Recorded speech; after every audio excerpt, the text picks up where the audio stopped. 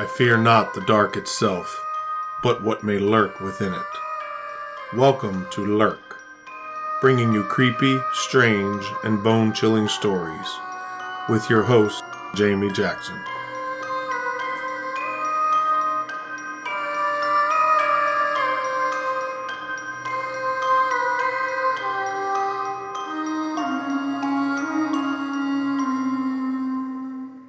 Hey Lurkers, welcome to this week's episode. This week's topic was voted on by people in the Lurk Facebook group, so if you're interested in voting on future topics, make sure you go over and join our group. This week's episode is entitled The Batman Murder. Sorry to disappoint you, but no one was dressed as Batman. The murder has absolutely nothing to do with Batman. It's just the moniker that the media gave the murderer. That's a few too many M's there, but whatever. He was also known as the Ghost in the Garret. We will actually get into all that. You'll learn why he was called that as we get into the story. This is an odd one. It's a strange murder, love triangle.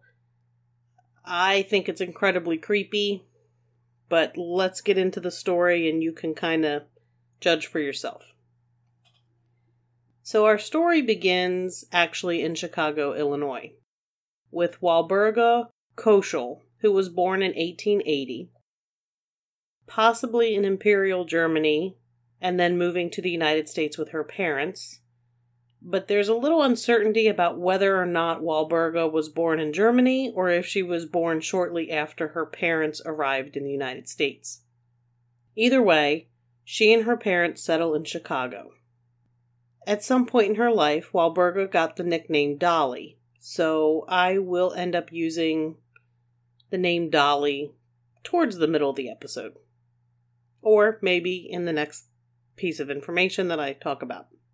Walburga, or Dolly's father, abandons the family, and she leaves school to go to work in a hat factory at the age of 12.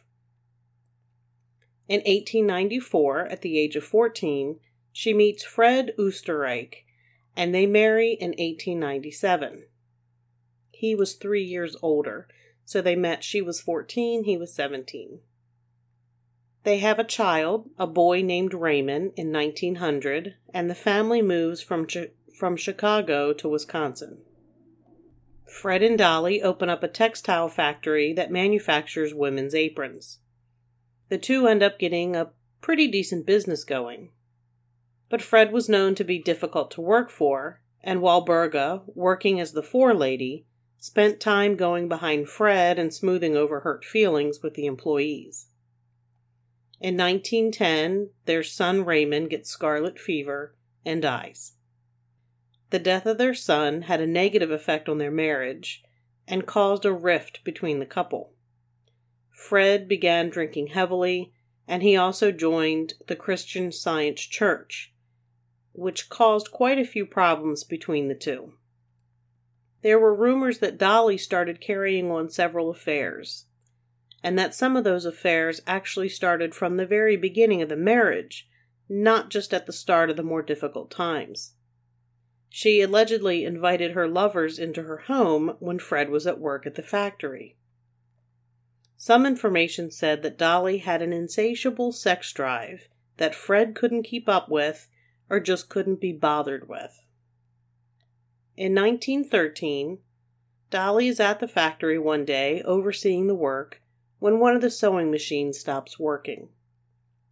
After being notified, the factory repairman comes in to fix the machine. The repairman is Otto Sandhuber, a short, skinny, blue-eyed young man. Otto was an orphan who thought his age was around 16 or 17. It's believed his last name was Ware prior to being adopted into the Sandhuber family. Some people speculate that Otto's young age brought up Dolly's mothering instinct, and that, coupled with her sexual attraction to Otto, became a dangerous mix. It actually became a pretty disgusting one, if you ask me. But Dolly wanted Otto. So one day when Fred is working at the factory and Dolly is home alone, she calls Fred and complains to him that her sewing machine is broken. Fred, of course, promises to get the repairman out to the house. And of course, that repairman is Otto Sandhuber. It's said that Dolly answered the door in stockings, slippers, and a silky bathrobe when Otto knocked at the door. She took him to the bedroom where her sewing machine was located, and little by little exposed more of her skin until eventually they were rolling around on the bed.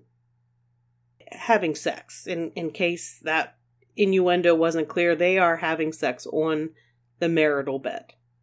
Another version of the story that I saw was that Raymond Oostenrijk, Fred and Dolly's son, was still alive when Otto came to the house, and he began coming to the house regularly to visit with Raymond until Raymond died unexpectedly, and then the affair with Dolly began. I don't really think that this version is accurate because of the ages and the dates. I looked on the website Find a Grave and found Raymond Oostenrijk's grave marker and the information, and he did in fact die in 1910. And he had not yet celebrated his 10th birthday. So, if you are familiar with this case at all, or you look into it, I'm going to say based on the information I found that account of how Otto and Dolly ended up having an affair is not accurate. I mean, I guess I could be wrong. I don't really think that I am wrong. I'm rarely wrong, ask my husband. But I'm sticking with the answering the door in silky robe and stockings version. So it didn't take long for Dolly and Otto to begin having a crazy love affair. At first, they began their affair like most people would, secretly meeting at hotels, but soon Otto would begin coming to the Oostenrijk's house. The neighbors obviously grew suspicious, even when Dolly tried to tell them that Otto was just her vagabond half-brother. Some of the concerned neighbors, of course, alerted Fred of the strange business going on in his house during the day. But Dolly told Fred it was just a door-to-door salesman who was being pushy, and that she had managed to finally get rid of him. But Fred, not so dumb, hires an investigator who finds Dolly and Otto in bed in a hotel, and Fred arrives. Dolly promises Fred that she's breaking things off with Otto, and after signing over some personal items to make up for the alienation of affections, the issue is closed. But Dolly didn't want to give up her teenage lover. So Dolly decides the best option is to move Otto into a small room in the Oostenrijk attic. Otto quit his job, and since he didn't really have any family, he moved into the tiny room in Dolly's attic and spent all his time there, unless he was with Dolly. Living secretly in the attic meant Otto had to be silent whenever Fred Oostenrijk was home. At night, Otto would spend his time reading mysteries by candlelight and writing pulp fiction stories he hoped to have published. During the day, while Fred was at work, Otto spent time with Dolly, having sex, cleaning her house, and making bathtub gin. And bathtub gin is exactly what it sounds like. Hooch made in a tub illegally. For 5 years, Dolly and Otto continued their strange relationship. Then in 1918, Fred tells Dolly they're selling the house and moving to Los Angeles. You'd probably think this would be the end of this bizarre love story. Though love story this isn't, because there's really nothing at all about love in any of this. But no, Dolly tells her husband, yeah, she'll move out to California, but the house that they buy needs to have an attic. Fred, who has no clue what is going on in his attic, agrees. So Dolly manages to find a house overlooking Sunset Boulevard that has an attic. And she sent Otto ahead to California so he'd be there waiting for her when he arrived. Actually, after moving Otto into the attic the first time, the Oostenrijks moved a total of 5 times, and each time Otto would go ahead of them to build his little attic room and set himself up before Fred and Dolly moved in. and each of his rooms had very little in them, just a bed, lamp, chamber pot, and a chair. Life continued on the way it had once Fred and Dolly moved to L.A., with Fred gone during the day, Otto spending time with Dolly while Fred is away, and then retreating to his small cramped hideaway by evening. For 4 more years, this is how life was, until one evening on August 22nd, 1922, and Fred and Dolly get into a nasty argument. Otto can hear them fighting all the way up in his cramped little room, and fearing Dolly was in danger, he burst into the room pointing 2 guns at Fred. Can you imagine Fred's shock once he recognized Otto as the man who fixed sewing machines in Wisconsin? There's a struggle between Fred and Otto, and the gun goes off, and Fred falls to the ground, dead. Dolly panics. Otto comes up with the idea to lock her in her closet, and then he takes a couple of expensive items and flees back to his room. They knew the neighbors would certainly hear the gunshot. This way, Dolly would have an alibi. So, of course, the police show up, and while they're looking at Fred's body, they hear banging noises coming from another area of the house. They go in search of the noise and find Dolly locked in the closet. This closet could only be locked from the outside, so obviously she had to have been put in there. Dolly tells the police there was a robbery. While she was hanging up her furs, she was shoved in the closet from behind, and the door was locked. She had heard an altercation and a gunshot, and had been screaming for her husband. Dolly tells the police that her husband was known to carry $300 to $600 cash in his pocket, but when the body was searched, they only found $3.10. It was later discovered that Fred's pocket watch was missing. It had a rather unique design, and it was nowhere to be found. The police canvassed the neighborhood, and everyone says they had never heard the Oesterreichers fight. Fred owned the house free and clear, and they lived in a very affluent neighborhood and were an obvious target for robbers. All that, plus the fact that there were other reported robbery attempts in the neighborhood, led to no other obvious explanation other than a robbery gone wrong. So Dolly was free to go, and she was $142,000 richer, having inherited Fred's money. In case you're wondering, $142,000 back in 1922 is the equivalent of about $2.3 million now. But one detective, Detective Klein, had a funny feeling about Dolly, and he repeatedly brings her in for questioning. She is accompanied by attorney Herman Shapiro. Eventually the case goes cold because Detective Klein can't find anything on Dolly. At this point you might be thinking Otto and Dolly are now free to have a relationship out in the open. Or at the very least, that Otto is able to walk freely in the house and stay in an actual bedroom rather than the cramped attic. But Dolly, now a widow, moves to another house January 1923. And Otto moved with her into the attic. Dolly also has herself a new lover, and it's Herman Shapiro, her attorney. Things get a little crazy from here on out, meaning it's complicated and confusing in some ways. So hopefully I'm able to give you the information so that you can really understand the timeline. But it was very difficult to get everything really pieced together in a coherent timeline because there's a lot of moving parts here. I mean, I say it's crazy, but it's like, because keeping a man in your attic as your sex slave and personal maid isn't weird enough on its own.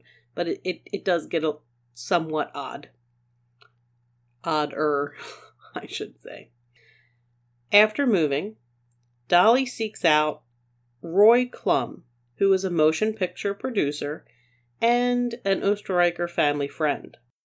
She reaches out to Klum because she has a .25 caliber pistol that she wanted to dispose of, and she asked Klum to get rid of it for her.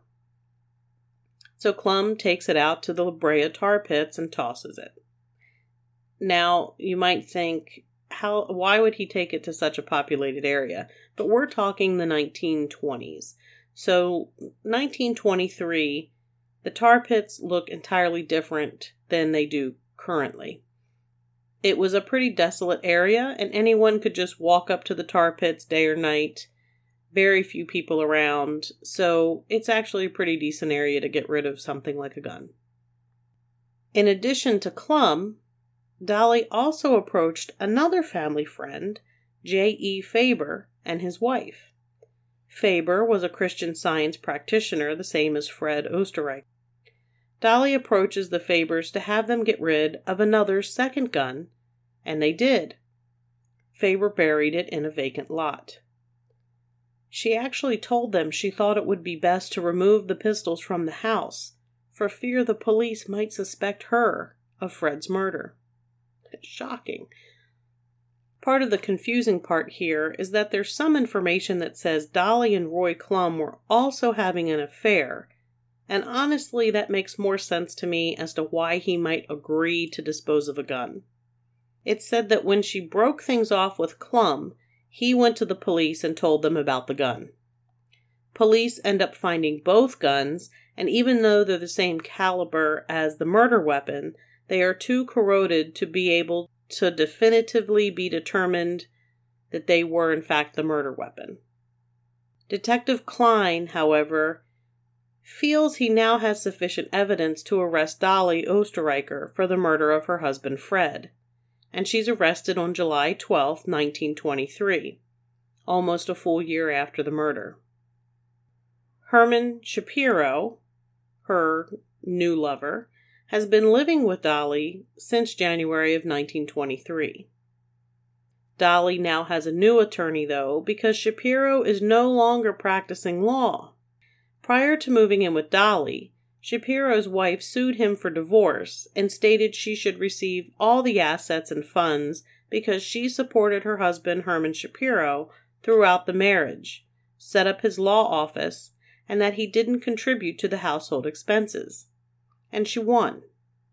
So Herman Shapiro had no home, no office, and no money. He basically had only the clothes on his back. And that's when he moved in with Dolly and closed his law practice. But the two are devoted to one another as much as someone can be devoted and still have a sex slave in the attic, I guess, and Dolly calls Shapiro and asks him to come see her in jail. On his first visit to her in jail, the police notice he's wearing a very unique pocket watch. In fact, it's identical to the description of the watch that was stolen from Fred Oesterreicher in the burglary where he was murdered. When questioned, Shapiro says that when Dolly was packing to move after the murder, she found the watch, and Shapiro convinced her to just give it to him. When Shapiro visits her in jail the second time, she's sobbing and upset, crying that he doesn't have any food.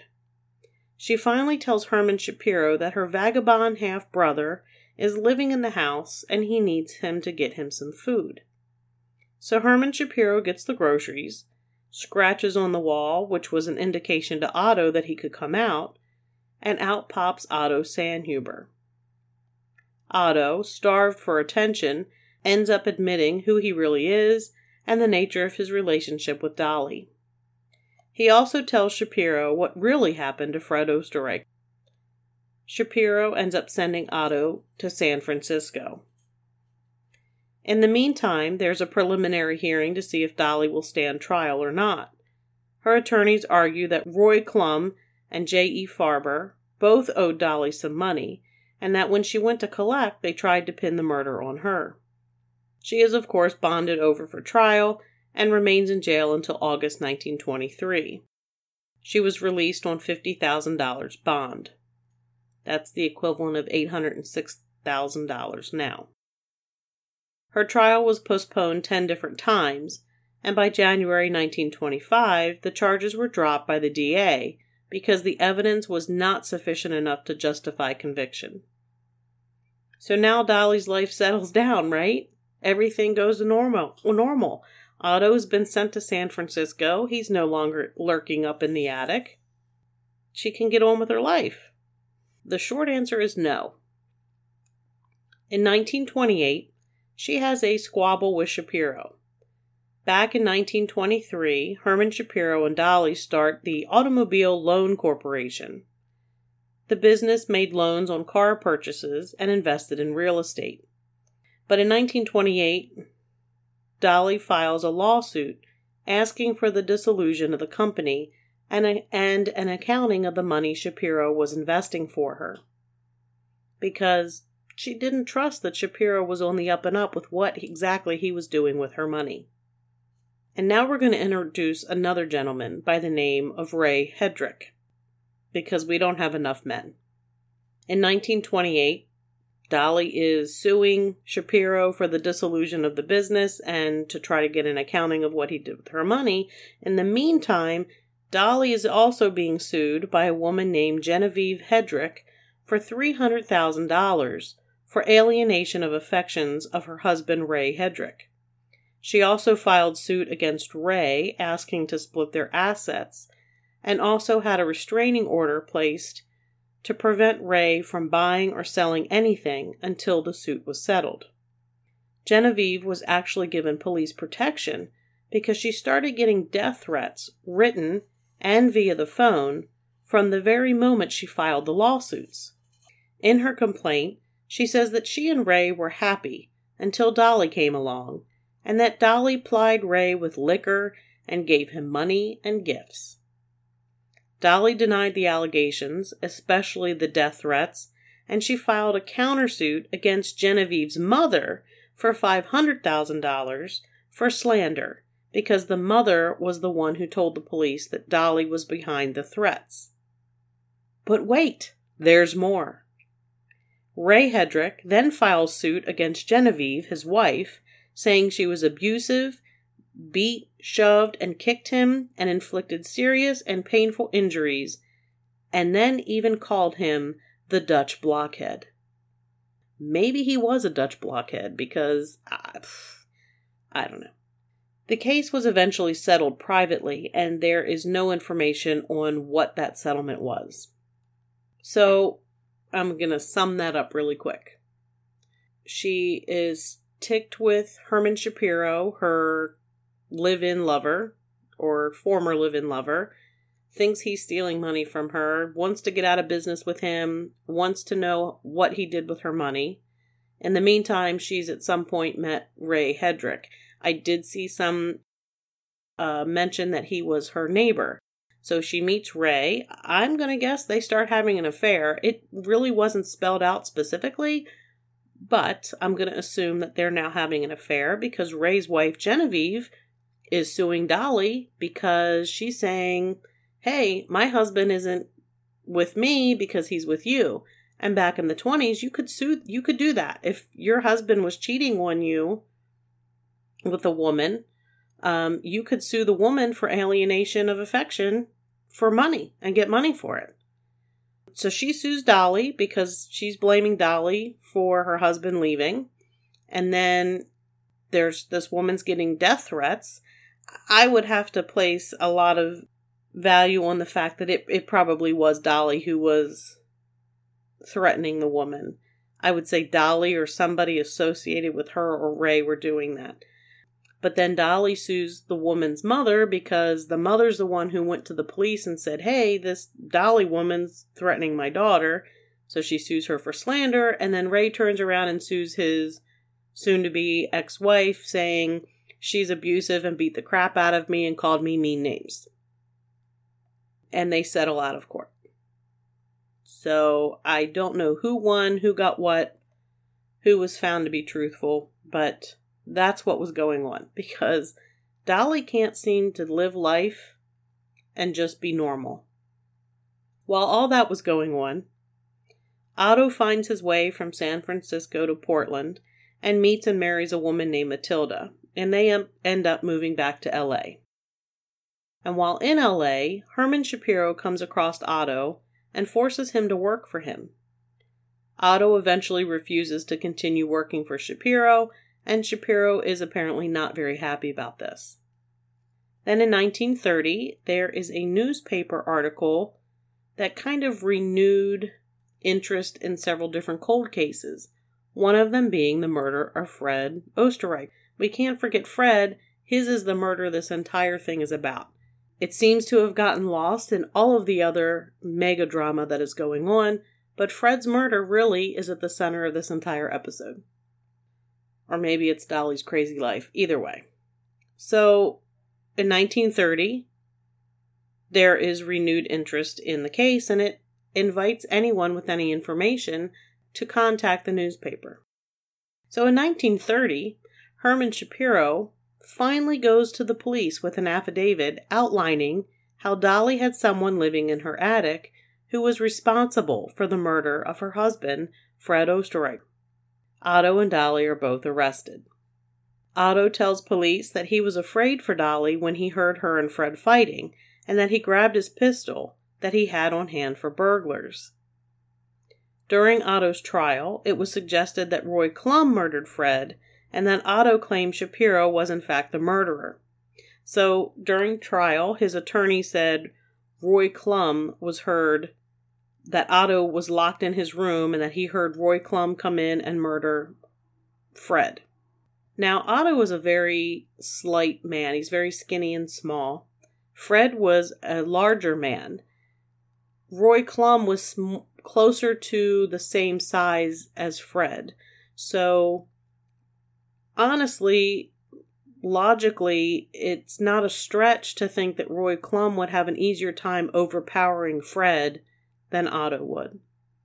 But then Otto turns around and says that Shapiro is the one who was the murderer, and that he coached Otto on telling people that it was self-defense. In the end, though, none of that worked. In not Fred, he's dead. Fred's dead. In his original statement, Otto said that when he arrived downstairs, Fred looked at him and said, "What are you doing here, you dirty rat?" Because Fred knew who Otto was. He was the man he caught his wife with back in Milwaukee.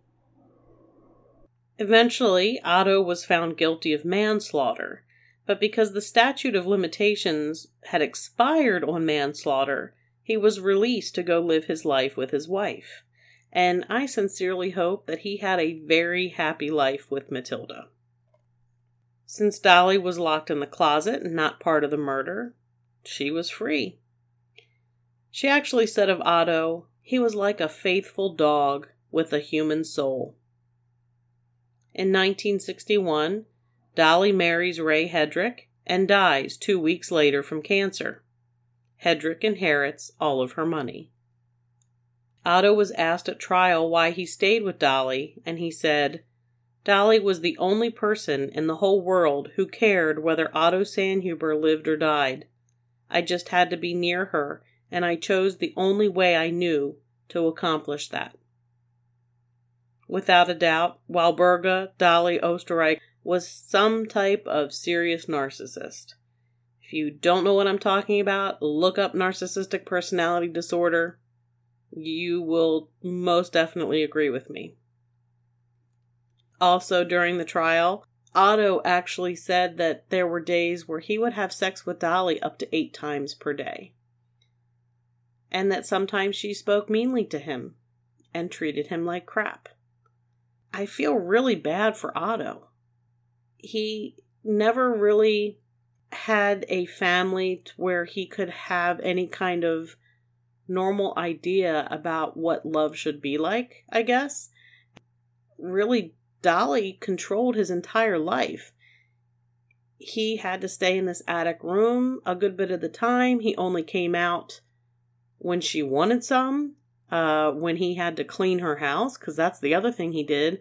He didn't just act as her sex slave, and that's Otto's words. He actually said he was her sex slave, but he was the maid. He came down and cleaned the house, and then made illegal gin in the bathtub.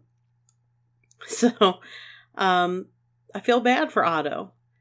He did actually apparently get one of his stories that he wrote while he was in the attic. One of them was published, and I think it was entitled Murder Will Out, but I don't think anybody's actually found that publication. He wrote under a pseudonym, so he did not use his real name. And I just want to tell you how creepy it is to think of somebody living in your attic without you knowing it. Can you imagine that? I can, because once upon a time I was renting a house where there was somebody who basically was squatting in this home that was for sale. And he wouldn't leave. He was running a whole giant scam. It's a very long story. You don't need to know the rest of it. But he wouldn't leave. So they evicted him. And when it was time to take possession of the house, the local constable actually had to come to the house and make sure he wasn't there hiding on the premises. And one of the places they looked, he climbed up. This house didn't even have an attic, really. It was more like a very small sort of crawl space in the upper part of the house, in the rafters of the house. The constable actually searched up there and told me, of course I'm like, really? Do people really do that? And he said, yes, he actually searched up there and found that somebody that was supposed to have been evicted had been living in a small attic space and would come down at night while the family was asleep.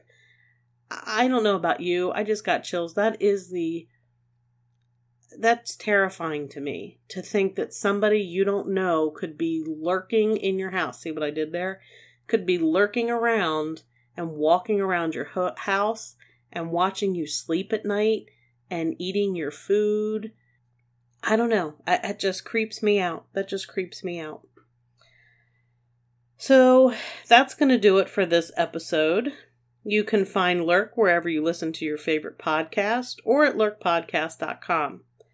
You can also find the social media links on the website.